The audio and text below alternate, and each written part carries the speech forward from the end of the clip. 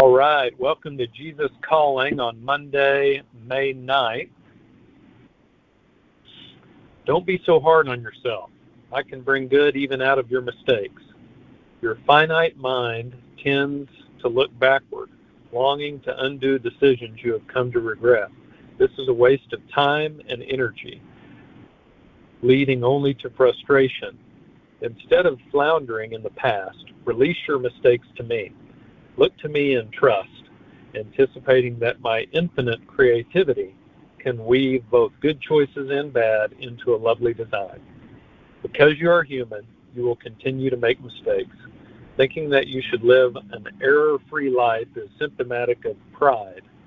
Your failures can be a source of blessing, humbling you and giving you empathy for other people in their weaknesses.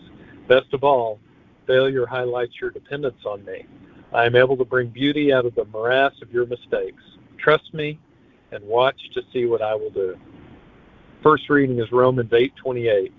And we know that God causes all things to work together for good to those who love God, to those who are called according to his purpose. And the second reading is Micah 7:7. But as for me, I will watch expectantly for the Lord. I will wait for the God of my salvation. My God will hear me.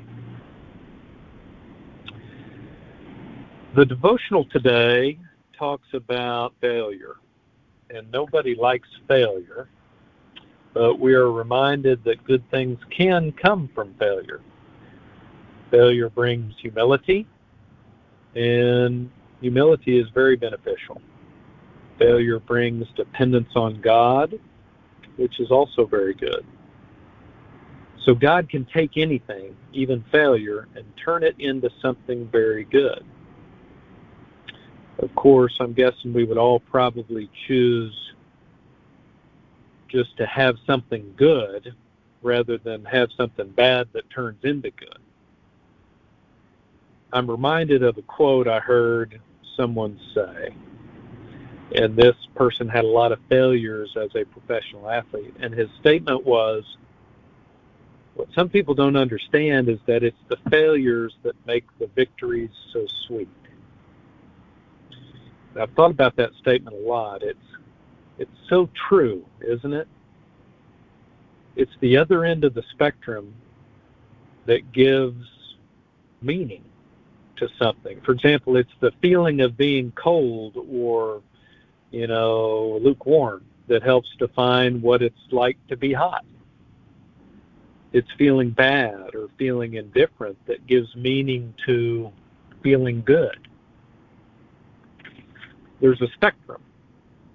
Certain goals, whether achieved or not, are somewhere on that spectrum of success and failure. There are all different degrees of failure or success. For example, just throwing something out there, what defines a successful marriage? Let's list some things. Number one, staying married. That's a achievement within itself for, a period of time. Number two, loving each other well.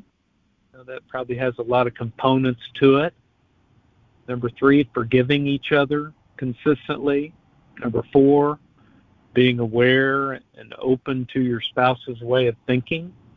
Number five, being more concerned about your spouse than yourself. Just throwing some basic ideas out there. But in this, in marriage, you could rate yourself on a scale from 1 to 10 as to all of those things. And, 1 being an abject failure and 10 being a resounding success on all of those items. And you could see how good you feel about yourself after you rate those. But when I think about how God might look at something like that, I get the impression that he looks at it totally differently. I don't think he would give us a rating on those things. I think he thinks we're infinitely valuable just the way we are. I think he has a purpose for each of us, and to the extent that we are pursuing that God-given purpose, our relative success at any given point in time is just part of the exciting journey he has laid out for us. And keeping that in perspective, it's a totally different way to look at life. It's a different way to look at being successful or having failures or the potential damage or the potential good that comes out of failures. I'm excited in the next few weeks to start a study in the New Testament as we wrap up a year of doing these Jesus Calling commentaries.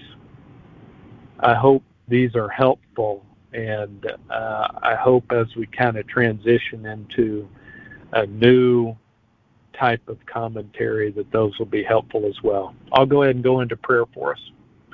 Lord, thank you for, and it sounds funny saying this, Lord, thank you for failure. Thank you that there is good that can come out of it. Certainly humility, certainly becoming more dependent on you. And I've experienced both of those things. But Lord, just thank you for always having a purpose and a long-term good plan for us, that regardless of our successes and failures day to day, we are heading in a direction with you toward closer connection with you. And that's exciting. No matter how much of a roller coaster it is, Lord, that is a great thing to look forward to. We thank you for that. It's in Jesus' name we pray. Amen.